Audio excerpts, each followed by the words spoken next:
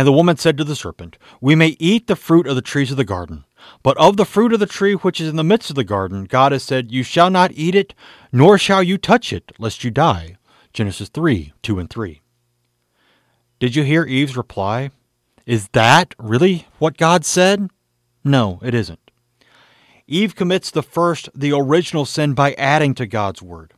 Every sin comes about by either adding to or subtracting from God's word. The original sin in the garden wasn't the eating of the fruit. The original sin was adding to God's word. Whenever we add to God's word, it ceases to be God's word. These additions and subtractions come in all kinds of forms. The current social climate for tolerance for everything except God's word. Why? Because society believes God's word needs to be changed to reflect what people want today. But people's wants are constantly changing.